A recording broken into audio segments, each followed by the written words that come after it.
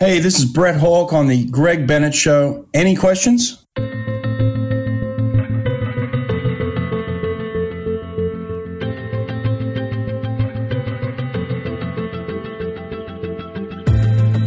Welcome to the Greg Bennett Show, presented by Any Question. I'm your host, Greg Bennett, and I've just finished a wonderful conversation with Mr. Brett Hawke. Brett's a 5-time Olympian, 2 times as an athlete and 3 times as a coach. And during his coaching days, he coached Cesar Cielo to the 50-meter gold medal at the 2008 Olympic Games in Beijing.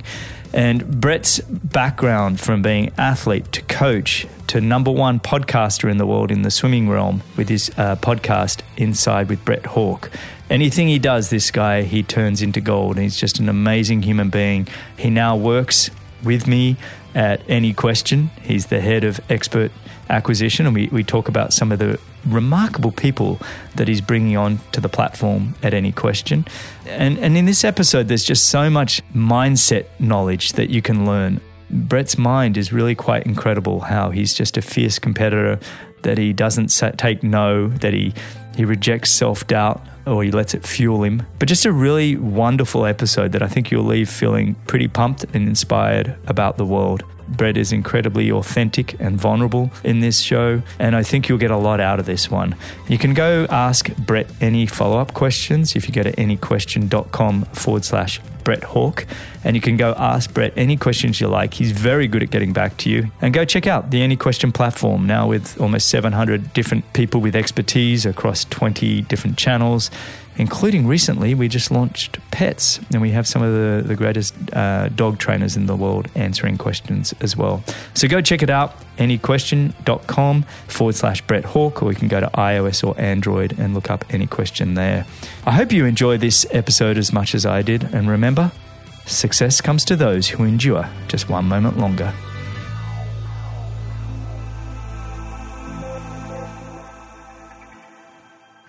All right, today I am joined by one of the rare few who not only reached the top of the world as an athlete in his chosen sport of sprint swimming, but he also coached numerous athletes to do the same. A 5-time Olympian, twice as an athlete and 3 times as a coach. He was an Australian Olympian at the 2000 Sydney and the 2004 Athens Olympic Games.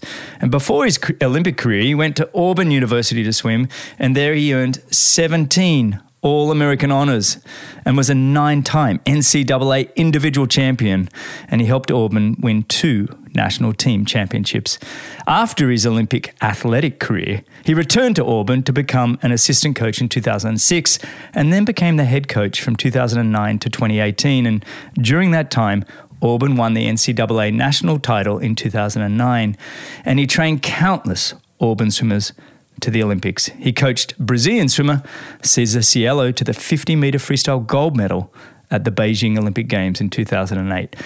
He was last on the show in episode 62, almost 2 years ago.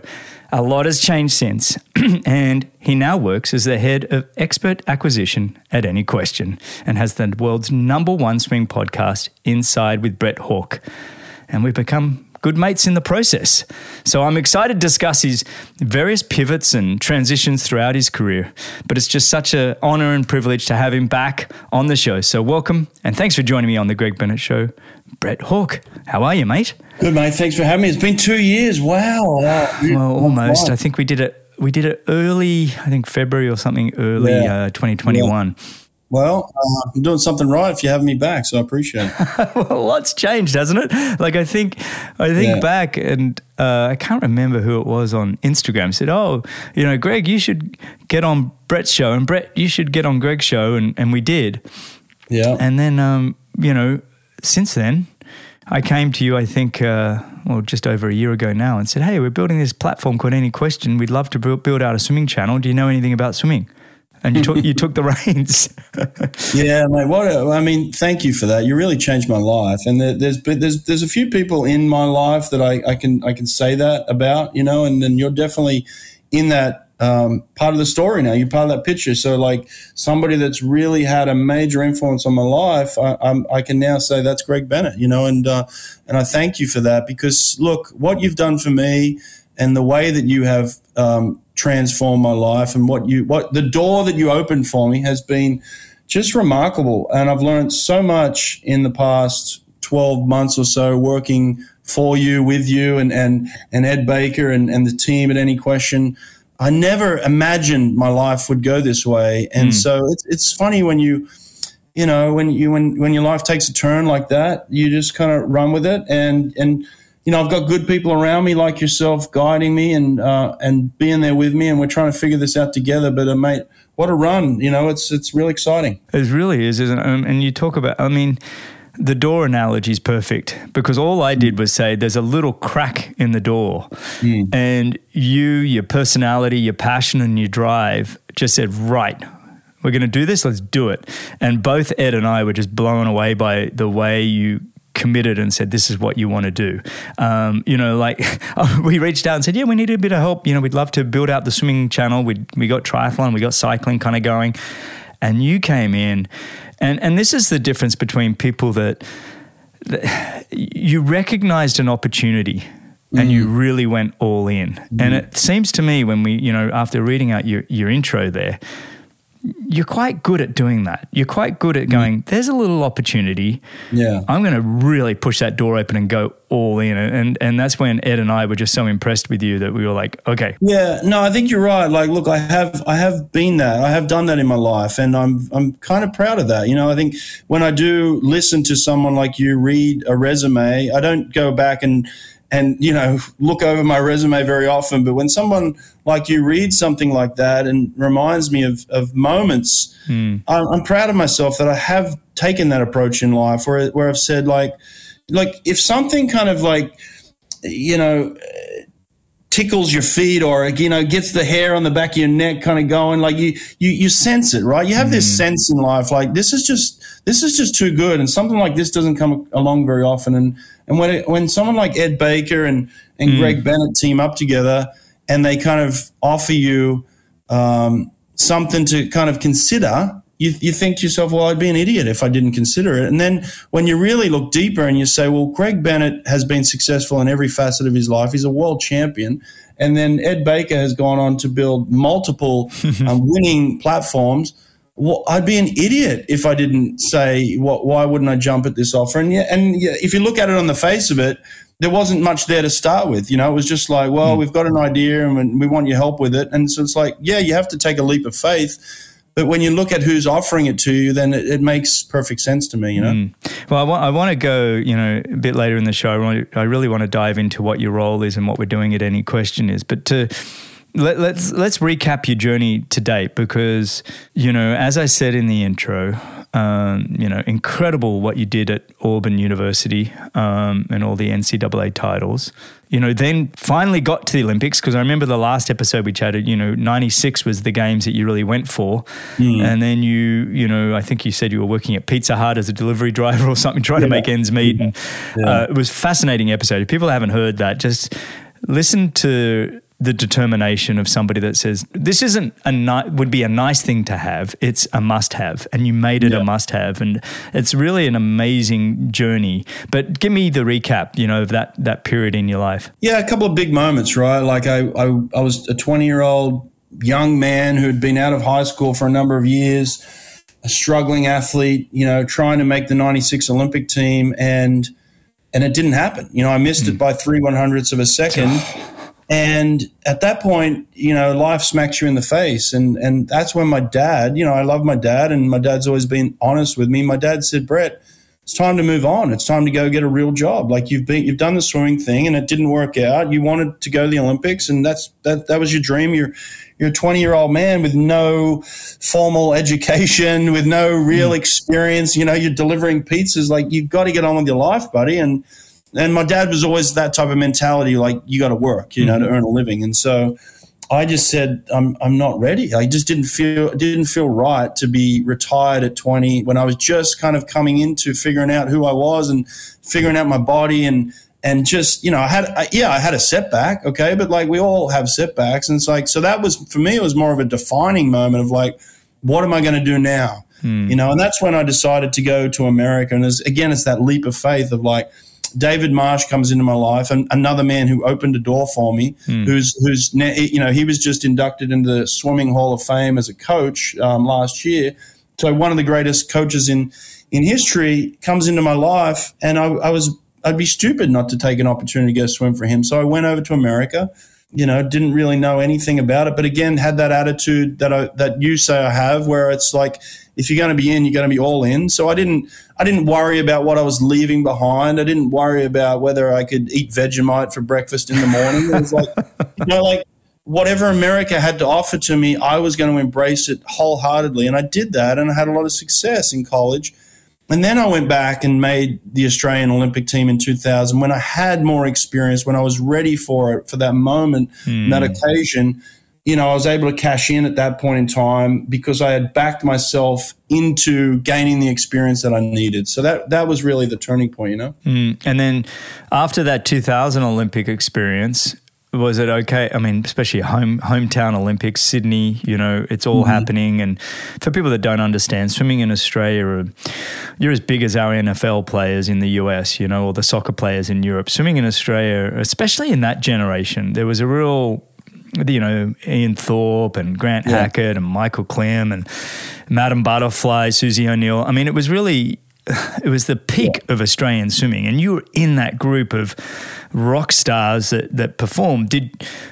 Was there any reason that you kept going to Athens? What was your thought then? Yeah, again, I think I got a taste for it. I got a taste for that Olympic feeling, and I did go to the Olympics. I finished 13th in the 50 freestyle, made the semi-final, but again, it was like this feeling of disappointment. Even though I looked around, and I wasn't stupid. I wasn't Alexander Popov. I wasn't blessed with the greatest of genetics where I felt like I could take down any human on earth. Like, I wasn't that delusional, but at the same time, I was delusional enough to believe that I could compete with the best in the world. So I still had this burning desire to compete. I wanted to race, and I love swimming. And like you said, swimming was such a big deal that why would you walk away from it if you had the chance to be in it? Like, why wouldn't you want to be teammates with Ian Thorpe and Grant Hackett, Susie O'Neill? I mean, these were the greatest people to learn from and travel with and be teammates with. So for me, it was like, no, I'm not walking away from this now.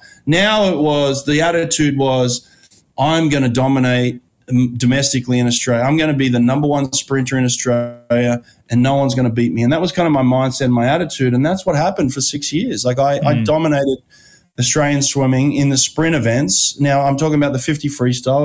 If you put me up in a 2-lapper, people are going to stitch me up pretty good, But the 1-lapper was my event. I said no one's going to beat me in it, and no one did, And I traveled the world for 6 years with the best swim team in the world, with the greatest coaches, and I just learned so much. Like, I was like a sponge, sitting there watching right next to Ian Thorpe, preparing himself mentally and physically to go out and compete at the 2004 Olympics in what they regard as the greatest swim in history, the 200 freestyle. I was sitting right next to him, 10 minutes before that race. Like, that was kind of like I had the front seat to the best athletes in the world. And so, like, I was learning. And so as much as I was an athlete at that time, I was kind of pre-training myself to be a coach in the future, where I was taking it all in, and that was my training ground. So yeah, look, I swam for Australia for 6 years beyond 2000. I swam at every major international, never missed a team, and represented my country and loved it. And then got to the age of 31 and realized, look, I was traveling the world at that stage with a lot of young kids. They were just up and coming. 16-year-old girls were on the team, traveling the world with me. I was like, this isn't really fun anymore. So it wasn't a matter that I'd kind of hit a peak or I was injured or anything like that. It was more of like, all right, I've done it now. I've learned enough. I've enjoyed it. Now it's time to back out. Yeah, there's something about when you tick all your boxes, and then the passion kind of goes, I've done it. Yeah, there's something there that you're like, I don't need to keep trying to do this. Like, that's my only thing I'm ever going to do. And to what you said, you instinctively knew that there's a coach in you. I mean, you left Athens, you made the final, you were 5th or 6th there in the final. Yeah, I finished 6th in the final. 6th, and again, very, very close. Like we're talking so close in the 50 hundreds meters. Of to medal. But then what was that next kind of door that came open for you then after Sydney Olympics and then moving back to Auburn University? How did that all work out? I hadn't finished my degree, and I'm the type of guy that if there's something hanging over my head, I got to finish it. And my degree was hanging over my head because I'd left college early to come back to make the Olympic team. I knew I couldn't be living in America and make this Australian Olympic team in 2000. So I cut out early. I made that tough decision. It wasn't something that I was proud of at that point. And so David Marsh at that time was still the head coach at Auburn and offered me a chance to come back and finish my degree. And I got there, and the moment I touched down, he said, "Hey, we've got a problem.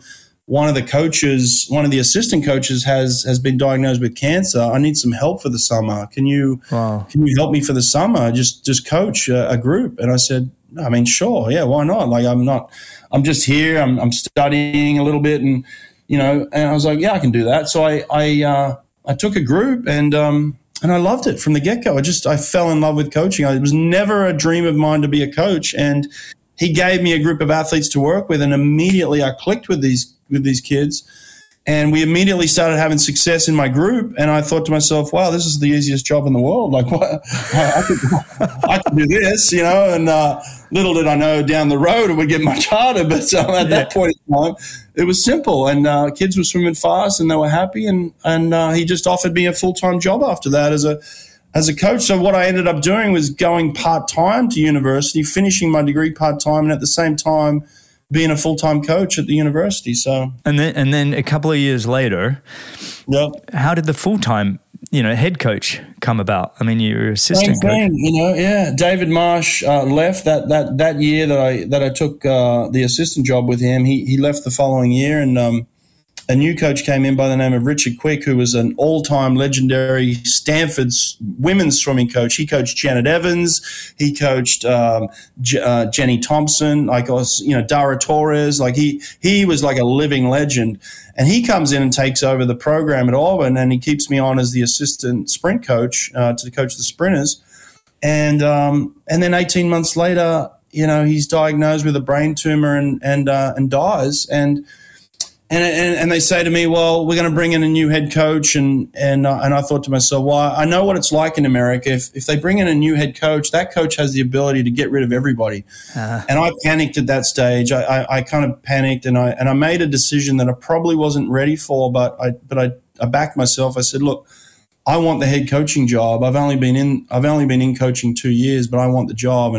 And they actually gave it to me. And not only did they give me the men's team, which I had exclusively been working with, but they also gave me the women's team, which I'd never worked with. And so that was, if I look back on anything as kind of a mistake, that was definitely a mistake at that point in time. I wasn't ready for it, you know what I mean? And I had to learn. The first 3 or 4 years were just learning on the job, like figuring it out. But this is you, Brett. I mean, it's like this mentality, this hustle, this desire that I can do better, I can be better, and even if I'm not ready, I'll still jump in and see what I can do. And I think there's a lot of people that would be sort of going, yeah, there's no way I'd put my hand up for that because I'm not ready. And they're waiting for themselves to be perfect. And there's no such thing as perfect, and there's no such thing as being completely ready. And I love the fact that you own it. You say, look, I wasn't ready. But I also just love the fact that you're like, well, if I don't do this, I could get fired. So it's either dive in or not. I think that's a really cool story. And about, look, there's an opportunity, put your hand up, and do the best you can, right? Yeah. Well, I love my team. It was my team. I'd swum there. I'd coached there. I'd had success. By that stage, I had coached an Olympic champion in the 50 freestyle and in yellow. He broke the world record that year as well. So it was like, things were clicking, and I at the time, probably my ego told me I could handle it, and I learned pretty quickly that there was a lot more to coaching. It was a lot more to the management of the team than anything, right? Like I became a manager, and instead of, I thought it was a head coaching position. It's not a coaching position; it's a management position. And I just hadn't done the management training. I hadn't learned how to manage, a team of 70 people at that stage and be the leader of that team. And so when you walk in every day, everybody looks at you for the answers. And I just didn't have it at that point enough. And now, I held the job for 10 years. So like I did a good job, but I didn't do it to the standard that I wanted to do it, where I wanted to be winning national championships year after year. And we didn't get to that point year after year where we were doing that. And that was disappointing. So at the end of 10 years, I said, you know what? I've done it. I'm going to hand it off to someone else and give them a chance. And so I decided to kind of divert careers and go back into I went into a job where we were running swim clinics all around the country. So we were running about 250 swim clinics. It was a business called Fitter and Faster, where we would go in and take kind of 9-year-olds to 18-year-olds. We would teach them, the basics of swimming. So I did that for a couple of years. I want to go back just a little bit. You breezed over, Cesar Cielo and what was it like? Comparing your own sort of drive and determination as an athlete when you're going and it's all about you. But then the next Olympics, you went to 2000, you went 2004, and the very next Olympics, you're coaching the world's greatest ever 50-meter freestyler, 100. And what was that experience like when you compare coaching the gold medalist to your own experience? Was it more nerve-wracking? Was it more heightened arousal levels? What was it like? I think you have a sense of responsibility, but you also do your best, where you say, look, I'm going to give you the tools. It's like you're a tradesman, right? And you go in and say, here's the tools, and I'm going to teach you how to use these tools, and then ultimately I'm going to hand them to you, and you got to finish the job, and so that's what it was. It was basically me teaching him everything I could possibly teach him. Now, in my experiences at the past 2 Olympics, I think it helped me to kind of connect with him on a level unlike any other coach at the time, because I just stepped off the pool deck. I was still regarded as one of the fastest swimmers in the world, and here I am now taking over his program and connecting with him and saying, well, here's everything I know. Here's how to apply it. Here's all the current information. Here's the things that I learned from being around the greatest athletes that maybe other people don't know. So maybe we've got a leg up here. We know something that other people don't know. So you've got the talent. I've got the information. Why don't we put the two together and we'll work our asses off in the next couple of years to be the best in the world? And that's what we did. And it just clicked. When it clicks with somebody, when they come in and say, I'm gonna do everything you tell me to do, and then at the same time I've got the talent to do it, you can make magic happen in that sense. Look, this kid was a freak talent. Don't get me wrong. He could do things in training that no one else could do. He didn't do them all the time. It wasn't like he was on every repeat. But if he wanted to embarrass somebody in practice and say, okay, I got another level I can go to, he would get to that level and just kind of put people in their place. And you'd think he'd maxed out on something, and then all of a sudden he goes to this next gear and you're like, oh, wow, okay. Yeah. That's special, and you've seen guys like that in athletics. You've seen triathletes like that where all of a sudden they click this next gear and you're like, no one else has that gear. And so he kind of had that in sprinting. And when he tapped into it, it was like, oh man, the stars aligned. It was just gorgeous. It was beautiful. And everybody could see it on the pool deck at the time. So yeah, he took my knowledge and we ended up breaking world records. And it was just one of those real great partnerships, that didn't last forever, but it lasted long enough to create magic, Yeah, I love that. I love the fact that you've been around the swimming community now, for 30 years plus, and now you've gone and, in a sense, you're giving back to the community with your podcast, where you're interviewing the world's greatest swimmers, swim coaches, anything to do with the sport. And, I think you've even had some strength trainers on there and all sorts of people. How is that transition going from, being an athlete, world-renowned coach, to now hosting this world-renowned podcast in the swimming world? Swimming's in your blood, isn't it? Yeah, unfortunately it is, and that's like, again, I never planned it this way. I never said that I'm going to do this, I'm going to do that, I'm going to do this. The only thing I really wanted to do that burned a hole in me is I wanted to be an Olympic athlete. And I didn't know whether I could get there at some point. Many times throughout that process over those 4 or 5 years, I'm like, I don't know if I'm good enough. I don't know if I'm good enough. You got to be a pretty special athlete in Australia to be called an Olympian. And I just didn't know whether I had that type of talent. And so I just worked so hard and I focused in and I got to a point where I just stopped making excuses, Greg. I was like, look, there's a million reasons why this maybe shouldn't happen, but I'm not going to accept any of those. Like, I'm going to make it happen. And what I told my athletes, this is a great thing that I want everybody to understand. They're not going to stop the Olympic race on race day. If the Olympic triathlon goes off on August 25th, 2024 in Paris, if that's the date, they're not changing it because Greg Bennett wakes up with a headache. They're not changing it if Greg Bennett wakes up with a flat tire. The Olympic race is going to go off August 15th, whether you're there or not. Mm-hmm. And this is what I tell my athletes: stop making excuses, because do you want to compete for a medal? If you do, then under any circumstances, you're going to be on that line on race day, under any circumstances. And there's no excuses. And so you've just got to eliminate all excuses in your life to get things done. And I think you can apply that to all aspects of your life generally. Like, I think too often we look for the excuses, the ways out, the reasons why it shouldn't happen. And I look for reasons why it will happen. That's what I do in my life. So you've had to, I think the last episode we were on, we both talked about, self-doubt and insecurities and how they were in us both. And over time, we got better and better at sort of managing that skill set to change that mindset. You're somebody that's now on the other side of it, where you can help others with that kind of mindset change. Is that a part of the podcast, is sharing stories with other guests and figuring out how they do it? Oh, yeah. Look, I don't get into what's your favorite workout, what heart rate did you hold, and, what time interval. I don't care. Like that to me is like insignificant stuff. Like to me, it's more about what you're talking about here in terms of sharing the experience, understanding how to get through things, overcome things, be successful. Like, I often talk to my athletes like, what were you feeling in the marshalling area? What were you feeling 2 minutes before the race? What were you doing? What kind of actions were you taking? How were you responding?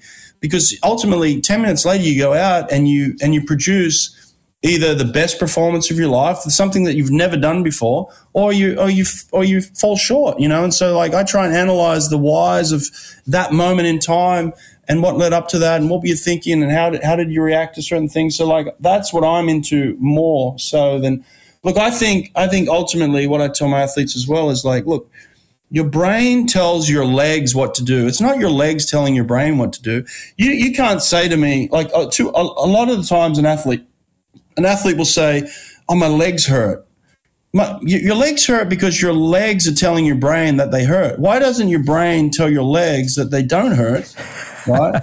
and you flip it on your legs. Yeah. And you tell your legs something else. Instead of your legs controlling your brain and the sensors in your legs and the feelings, like, feelings are controllable, right? And that's the way I've always put it, is like, you can control your feelings. So for me, the analysis of that and the understanding of that is so much more powerful than any kind of workout that we could, talk about on a daily basis, Oh, you and I, mate, I totally think the same thing. And for a lot of listeners, they would have heard me sort of refer to this quote, which was from Dr. Tommy Wood, who is on the Any Question platform. And, he's like, what you think has a direct impact on your physiology. And when you truly start believing that, positive or negative thought has a positive or negative effect on your physiology. 100%. And you start owning that, and it's trainable. It's a skill set. That's what's cool about it. It's like, it's not like, oh, Brett Hawke, he was born this way and so he gets it. It's one of the cool skills that we all get to develop and get better at, is going, I have the full ability to control my brain and my thoughts, which then affect my physiology in every single way.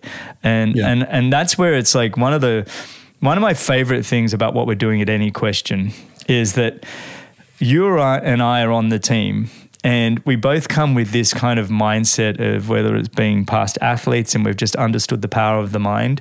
And, you know, we're now, 15 employees full-time and plus, you know, a cast of thousands of contractors and part-timers. But it's fun to have meetings where, you know, you and I kind of discuss mindset and to see the rest of the team kind of engage in the storytelling process. It's one of my favorite things. It really is. Where the two, you come one day and you'll be talking about, you know, goal setting and looking from the final destination on top of the staircase back or whatever it is.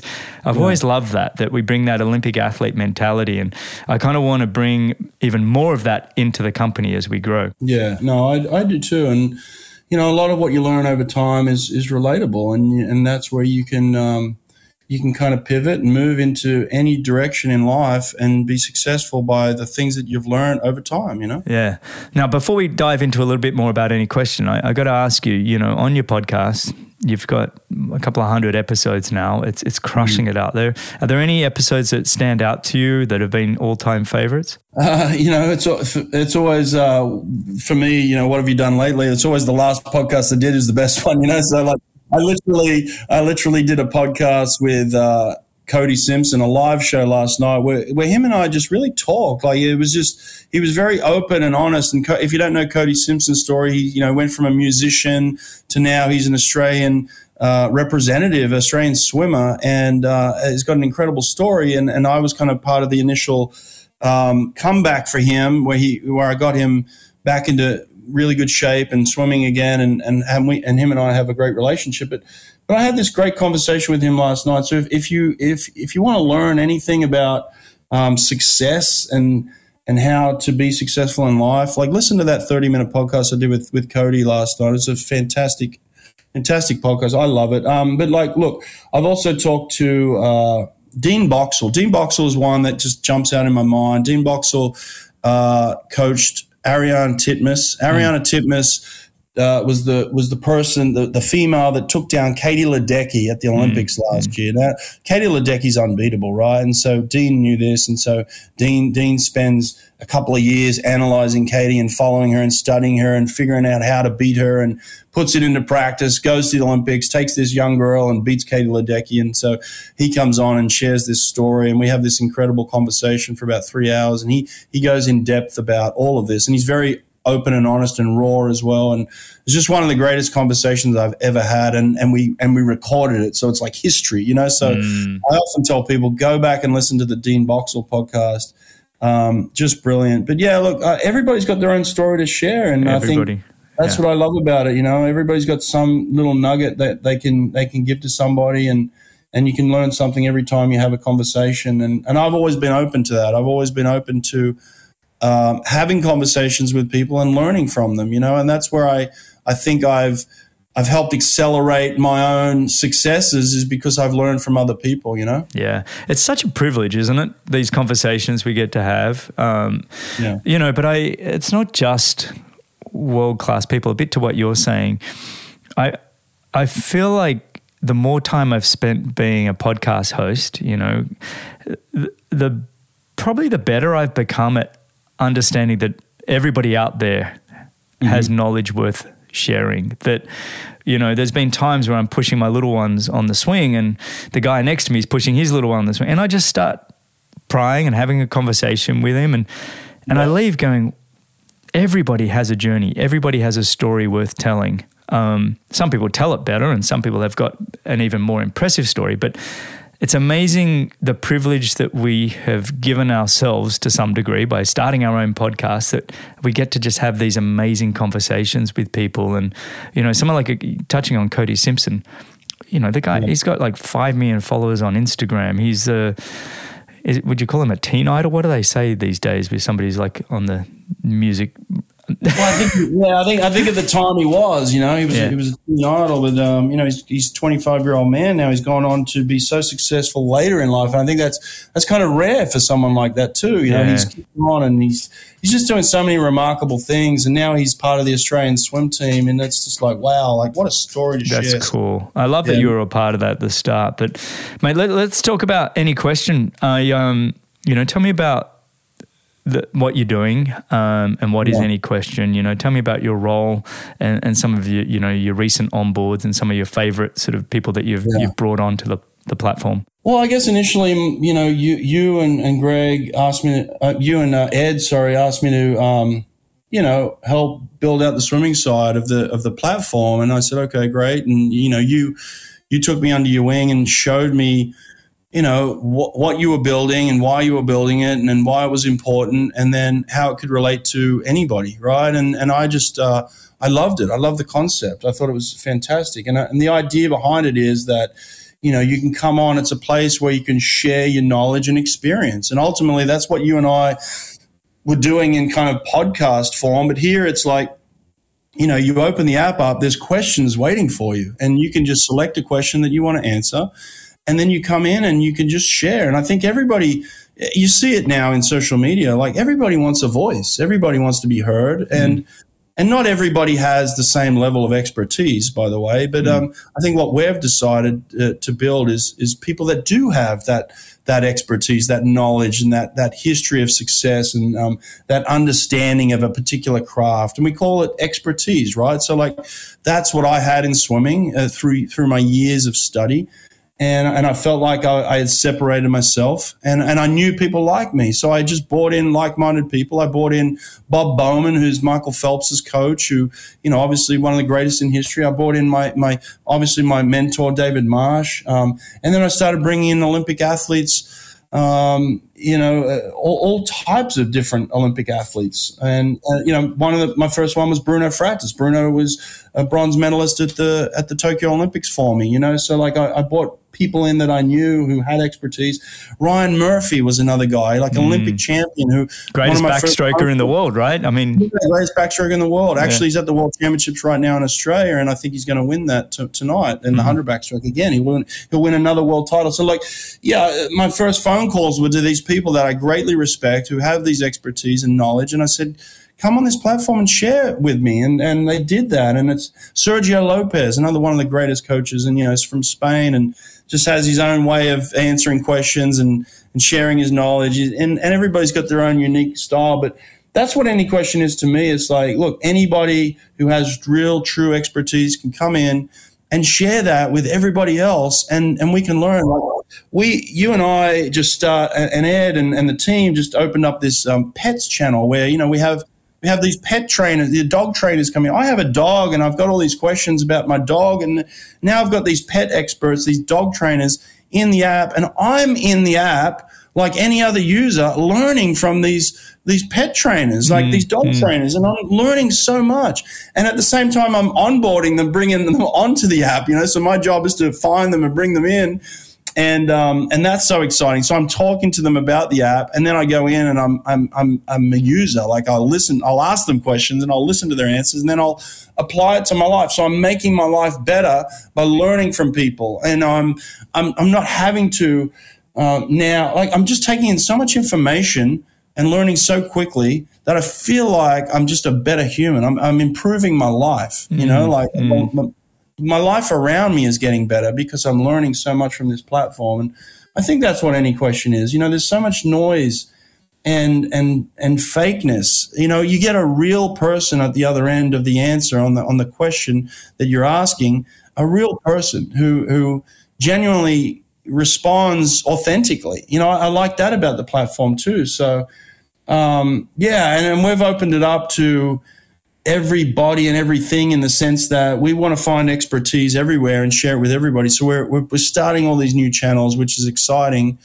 And any question right now is whatever we want to make it. That's the other beautiful thing about this thing, is like, what do we want to make it? Because it's not defined 3 years from now. Like we still are creating our own roadmap of what we want to be. And that really, really excites me. You know? It's exciting, isn't it? I mean, we're 1 year in. It was heavily focused on endurance sports for the first sort of 6 months, swimming, triathlon, cycling, running.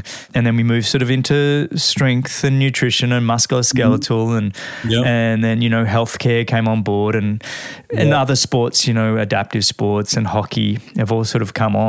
And cross-country skiing recently has been a big one, but it's been also fun just to see, like you said, a channel like Pets coming on, and we've got so many new areas that we're reaching out to find people with the ultimate amount of experience and expertise. And so tell me about who have you been onboarding recently? Because I know you've got some. I'm always envious of you being the head of expert acquisition, and you have your team of people that onboard every single one of our curated experts that we have coming on. Who have you been bringing on recently? Well, I'll give you a day in the life of Brett Hawke right now.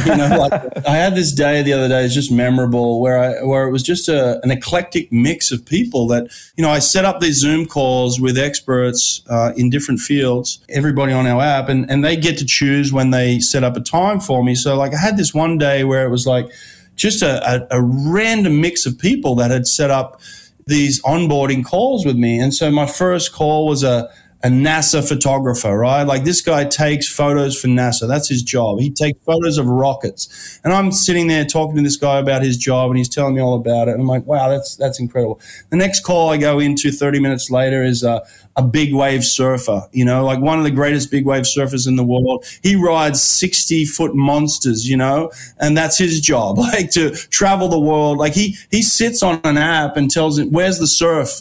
Where's it happening in the world? And he'll get on a plane and fly to the surf. He'll take a camera crew with him. They'll film it. And that's his job. He rides the biggest monsters in the world on a surfboard.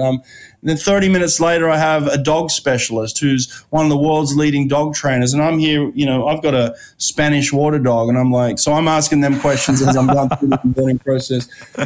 30 minutes later, I'm having a conversation with the head of genetics at Harvard University. This guy, they call him the father of genetics. He's so intelligent. He's kind of on the Einstein level. And here I am having a one-on-one conversation with this man. I'm thinking to myself, I wish there were some flies on the wall right now. I wish Greg and I wish Ed and all the team could see me. I'm talking to this genetics expert. I know nothing about genetics other than the fact that, it's nice to know that you've got smart people out there looking after you. So, this guy was incredible. I couldn't even describe it. And he was just as intrigued with me, being a 5-time Olympian, as I was with him. And that's the beauty of the conversation. It's not one way. They're just as excited to talk to, an Olympian as I am to talk to, a Harvard professor. And then, and then a couple of, an hour later after I have a break, I've got an Olympic champion swim coach come in.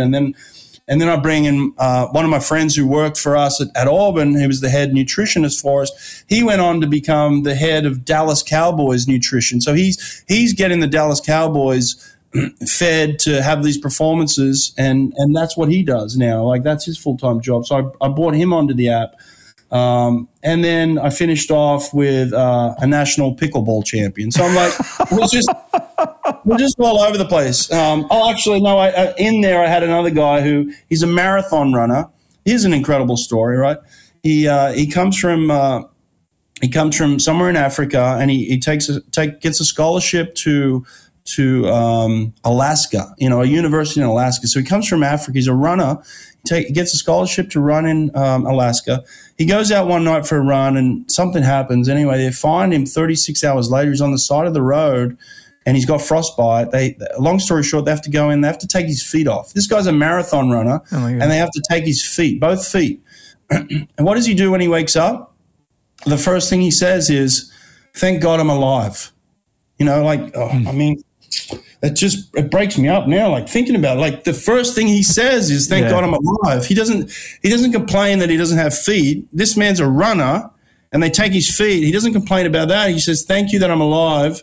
And he says, can I still run? And they say, yeah, with prosthetics. He says, great, I'll run with prosthetics. Now he's a world record holder for adaptive athletes he runs with no feet. He runs with prosthetics, these things that he puts on his feet to run these marathons, and now he's a world record holder. It's just incredible people, mate. Incredible. A day in the life of Brett Hawke. You've heard me say it to the team several times. I think you've got the best job in the world where, don't get me wrong, you are talking a lot and it can be tiring, but just these people that are coming onto the platform, I think we're up to 650, 700 world-renowned sort of people with expertise and across, I don't know, 20 plus channels now, and it's growing rapidly. And I just, a lot of that is due to you and who you brought on originally. We have in the swimming channel people like Caleb Dressel and some of the biggest names that you can imagine in the swimming world. And then obviously with your background, like you said, being a 5-time Olympian,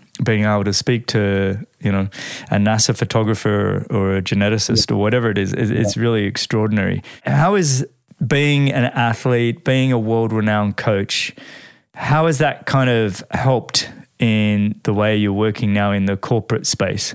I think back to the time where I sat down with yourself and Ed, and you kind of offered me the job, and you said, you're doing a great job in swimming, but could you do this in other facets of life? Could you onboard other people, other experts? And, you want to respond straight away of like, oh, of course I can. But I sat there for a second. I had real doubt. I was like, I don't know if I could do this in other areas. And what I found is that if you have a set of core principles that you've learned through athletics, those then translate into any type of success that you want to have. And so like, yes, you're going to have your doubt, you're going to have your fear, you're going to have anxiety, and those sorts of things are always going to be part of the deal, right? But what you learn to do as an athlete is manage those.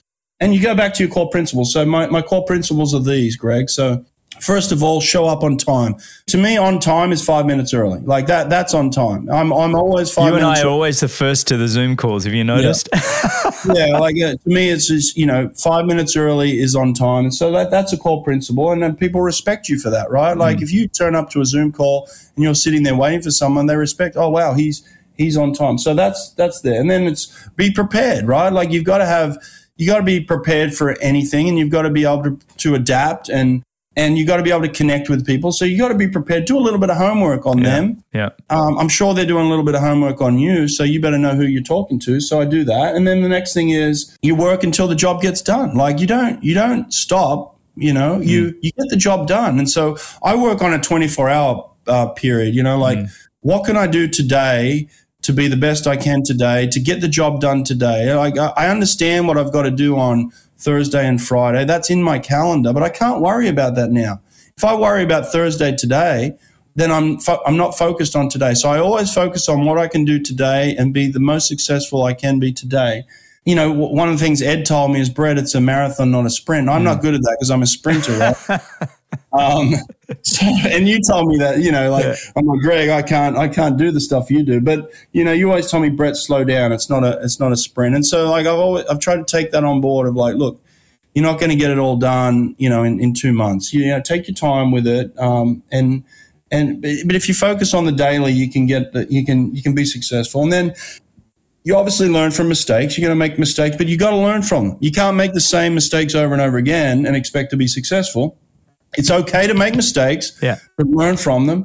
And then, you surround yourself with smarter people. I've done that with you and Ed for sure, right? So, like, that's an easy one for me. I was like, okay, well, these guys are smarter than me. So surround yourself with smart people. And then I think another core principle for me is, you got to be able to work within a team for sure. Like, teamwork is important. Here's a big one for me, though, that I think, celebrate successes along the way. Yes, I'm pretty good at that. Like, I think, look, every person that comes onto the app is a new person for us, and I celebrate that. I love it. I love that we're bringing new people on every day, and that could be an expert or a user. Every time a user comes on to use our platform, I like to celebrate that stuff. So everybody counts for me. So I like to celebrate the successes. And then the last thing, I guess, there's a core principle is don't ever let a loss crush you, completely. You're going to take losses, but you don't let them crush you. You help you use them to elevate you. And I think, look, those are the things you learn in athletics, Greg, and those apply to anything, right? If you stick to those core principles and you do them well, I guarantee you'll be successful in anything that you attempt, right? And you learn that through athletics. You and me both are surrounded by very smart people in this company. And I think that's, when you see people, our now head of operations, Ryan Durkin, or head of product, Joshua Friedman, or Lang Ching, who, head of analytics. These are brilliant people. Yeah. I sit back sometimes going, almost watching us like it's watching a sporting event. You're watching great minds work at such a rapid rate that you sit back in awe and go, oh yeah, I'm meant to be contributing as well. Oops. Because I just love watching these people work. One of the ways that I picked the team that I wanted to go to in America is I picked a team that was full of people that were better than me, right? So that when I went to practice, I got beat up every day and they made me better. So I was like number 6 or 7 on the depth chart. I didn't pick a team where I walked in, I was the top dog. No. I walked in and I had to earn my spot. And I think that's what I talk about. Surround yourself with smarter, people that are smarter than you. We have that on our team.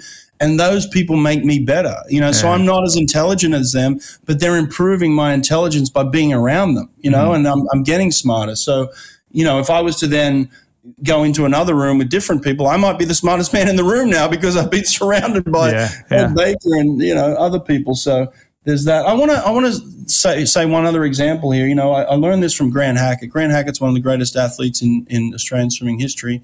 Multiple. He hadn't been beaten in a 1500 swimming event in the pool for 7 years. He had a 7-year streak where he was unbeaten, and he answered this question for me: do athletes make good employees? And I think you've asked me this in the past: do athletes make good employees? And this is what he said, and I think it relates really well. He said, "Look, when I became Olympic champion, I look back and it took me 10 years of work to get to that point, right?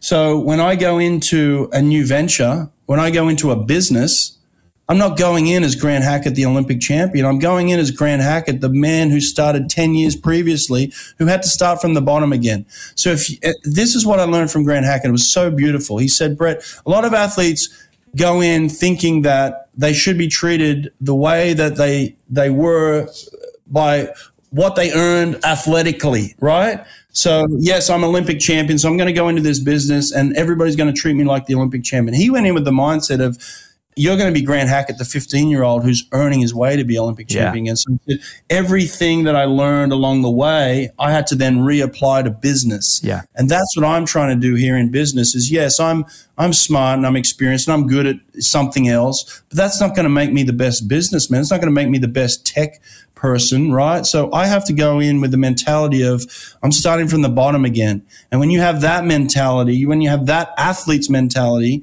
where you start from the bottom again, then you can be successful. Then you'd make a great employee. You're not going to make a great employee by walking in and saying, everybody bow down to me because I'm Grant Hackett. You know what I mean? No, I agree with that. And I think having any kind of career before you go and pivot and go a new direction, it's a nice to have, and you've got all your learnings, like you said. But I think one of the things of being an athlete is it's a real patience game. It's like Grant said, it's 10 years. And I've said this to Ed several times is, look, I don't want the journey to be as long as my athletic career. And what I mean by that is, I found the sport when I was 15. By 25, I won my first sort of World Series race. By 30, I was world number 1. And by 35, I finally became sort of like the biggest prize money earner. Like those little steps that's, we're talking 10, 15, 20, 25 years of consistent work. Now, don't get me wrong. I want any question to explode and be a lot faster than that. But I also come from a mindset of, like you mentioned earlier, that this is an Ironman triathlon. It's a marathon. We're getting going here. We're building our team. We're establishing where our weaknesses are and mitigating those. We're identifying our strengths and we're playing to those the best we can. We're understanding the marketplace, which is your competitors and, how you're going to beat them in the game. And all of that matters. And you've got to just sort of work at that over time. Now, the difference is, and a bit like being an athlete, the money can run out, all sorts of things can happen. So there's still this kind of sense of urgency, but then step back and be patient. Be urgent, step back. And I think athletes have that kind of ability to do push phases, know when they got to push hard, know when they got to sit back. But mate, you've been a pearl of wisdom in this episode, and I haven't finished up because I have a couple of other questions for you. And you've kind of touched on a few of these already, so it might be too difficult for you. But first question I have, what would you tell your 18-year-old self? What would I tell my 18-year-old self? If I go back to when I was 18, what jumps out at me is I had ambition and I had dreams and I had a vision for myself at 18 that probably nobody else had. At that point in time, I was I wouldn't say delusional, but I had greater expectations for myself than probably the people around me. Right, like I saw where I wanted to go, and that probably wasn't on everybody else's roadmap, but it was on my roadmap. So what I'd say to my 18-year-old self is, you were right. You were right. Like I love it. You were right to dream big. You were right to hold yourself accountable. You were right to back yourself. You were right to be uncomfortable at that point in time. Like everybody runs from being uncomfortable. I was embracing the uncomfortableness, right? Like I was really embracing it. Like, this is going to make you better, Brett, and stick to your guns. Like, it's okay to be uncomfortable right now. Don't run from that. And so I tell my 18-year-old self, you were right, and I think too often we want to go back and say, oh, you were wrong. You regret this, you regret that. No, I don't. Like, I don't have any regrets.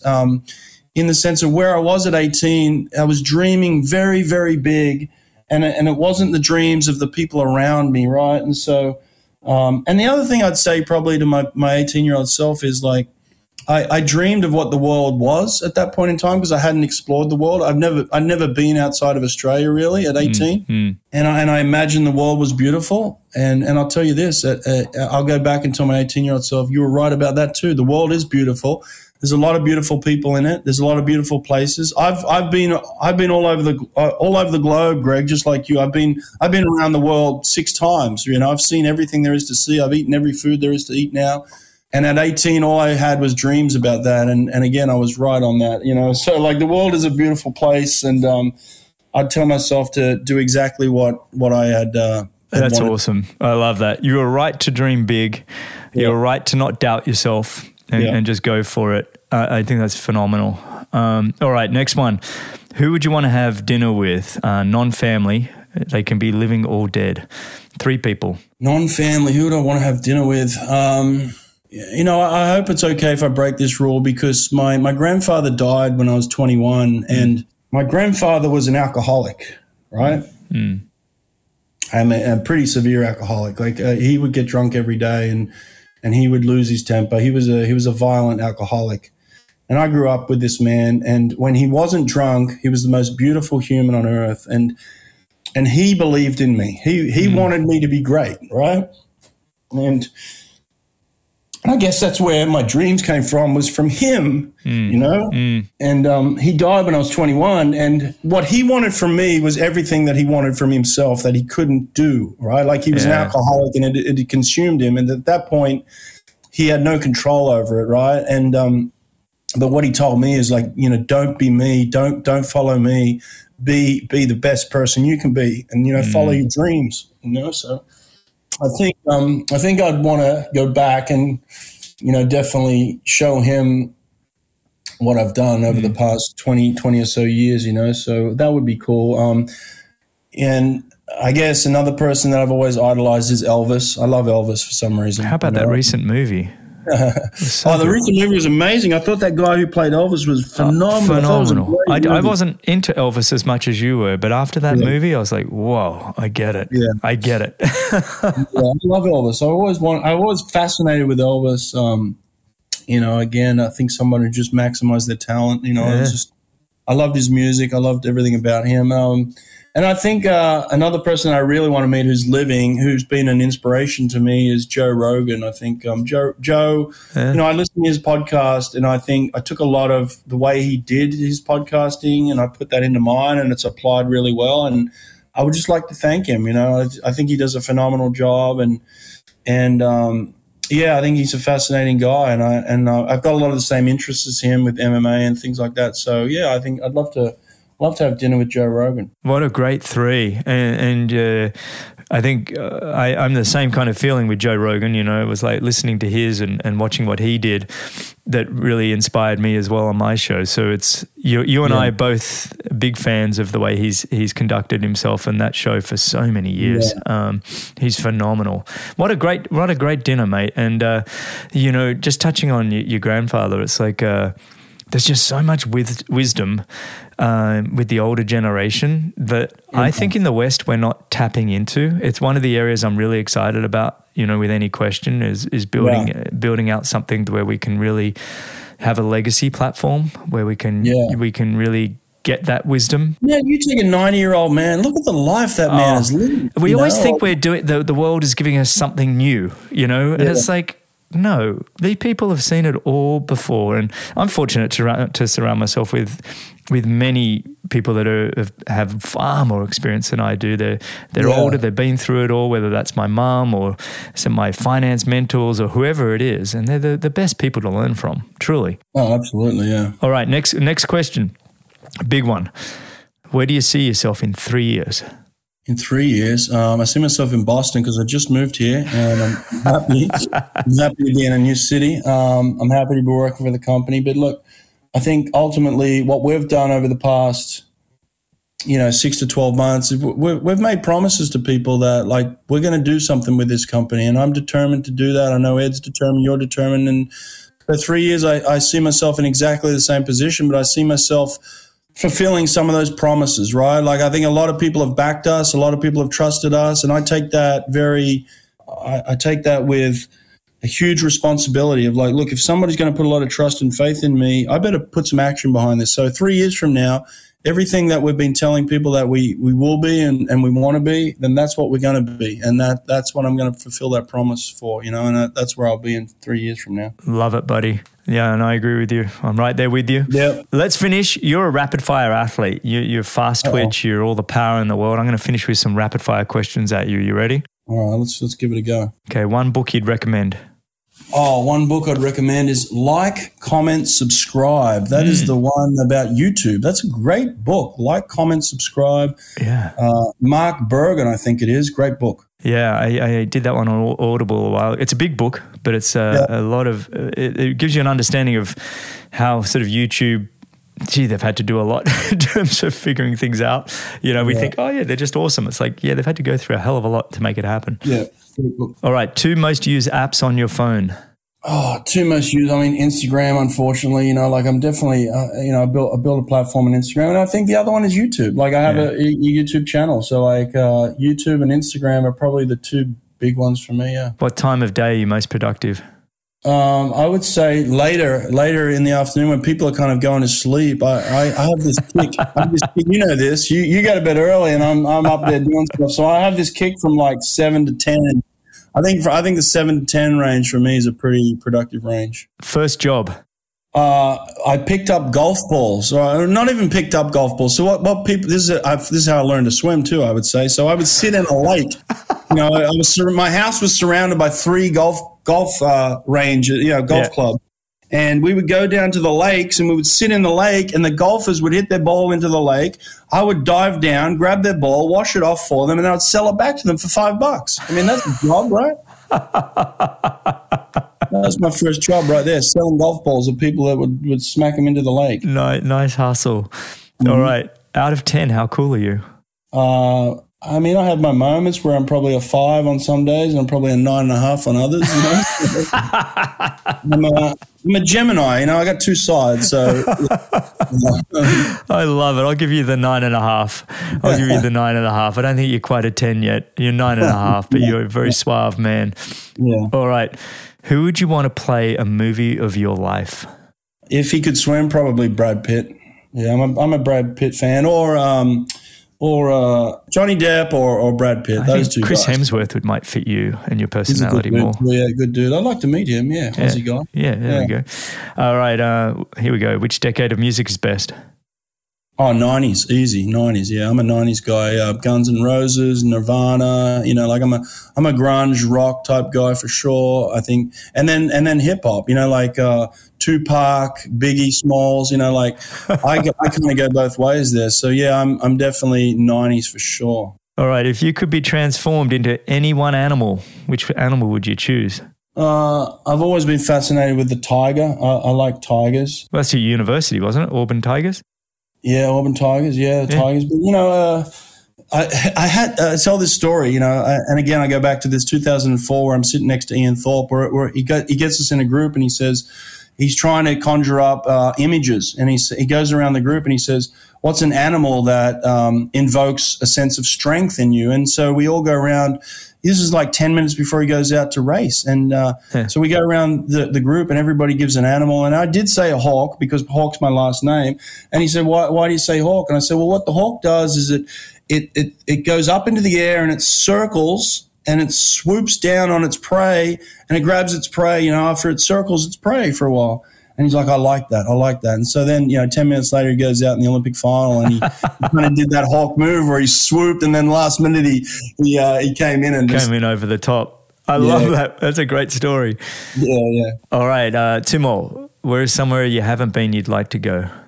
Oh, easy. I haven't been to Africa. I was telling someone this the other day. I can't believe I haven't been to Africa. Yeah. I mean, all the way through, South Africa, all the way up to the top. Next offsite, mate. Our next retreat offsite for any question. Yeah, we'll put it on the books. I'd love to go to Africa, and then the other one is the Middle East. Like I haven't been in the Middle East, so I'd like to go to any one of those countries in the Middle East that is safe enough to go to. Yeah, it's almost the more you travel, the more you realize you haven't gone anywhere. Like, to your point earlier, you've been around the world 6, times. And I've been everywhere except those two places. Yeah, it's funny, isn't it? All right, last one, big one, greatest movie of all time. Oh, that's easier. For me, it's Godfather Part 2. I love The Godfather Part 2. I think that's just an epic classic, when they go De Niro and Pacino. De Niro and Pacino, they go back and forward between the young Godfather and the up and coming. Man, Godfather Part 2 is just an epic movie. Yeah, I could do that all day, every day. Well, mate, this has been a real treat. It's been so great just to chat with you for an hour. I know you got to get back to work. We're recording on a Tuesday. And you've got more people to onboard and things to get involved in. And firstly, I just want to say, it's been just a real privilege to work with you this past year, to have you come on, and your enthusiasm for what we're doing has just been absolutely incredible. And secondly, just to have you come back on the show, have a chat with me, it's been really fantastic, mate. I appreciate it. Yeah, well, I appreciate that too. And look, I appreciate your love and support, but sometimes I need doubters as well. So if there's any doubters out there, for people that think that we're not going to make this happen, let me know, okay? I need to feed off your energy sometime. It's like feeding off this. I've talked about that on the show, how some people feed off love and some people feed off hate. And my theory is, if I can quickly share it, is my theory is love is the endurance side that you can feed off, and hate is the sprint. Hate is the one that gets you fired up in a particular moment, but it's not long-lasting. You can't be fueled on hate for forever. Yeah. So they're nice to use.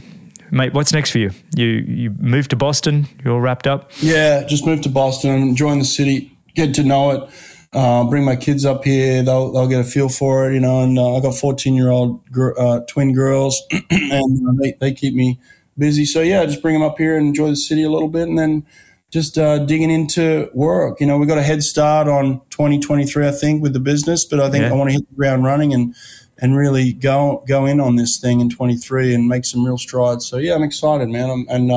Again, I'm just so thankful to you for bringing me into this. You're really opened a new chapter in my life that I'm really thrilled to be part of this, man. Well, mate, you're more than welcome, and I'm on the journey with you. So here we go. And like you said, head start on 2023. We've got big things happening. So everybody keep an eye out for Any Question.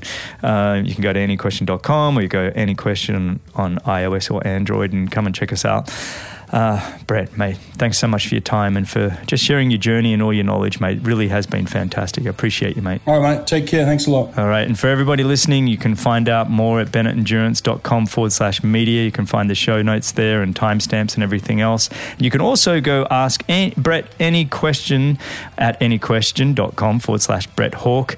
And he's already answered, I think, over 1,000 questions so far, but he's so responsive. If you've got any follow-up questions, go check him out there. Thanks a lot for listening. If you've enjoyed the show, your support would truly be appreciated. You can visit the Patreon page, or you can subscribe with your podcast app of choice. Don't miss the next episode, so subscribe and be notified.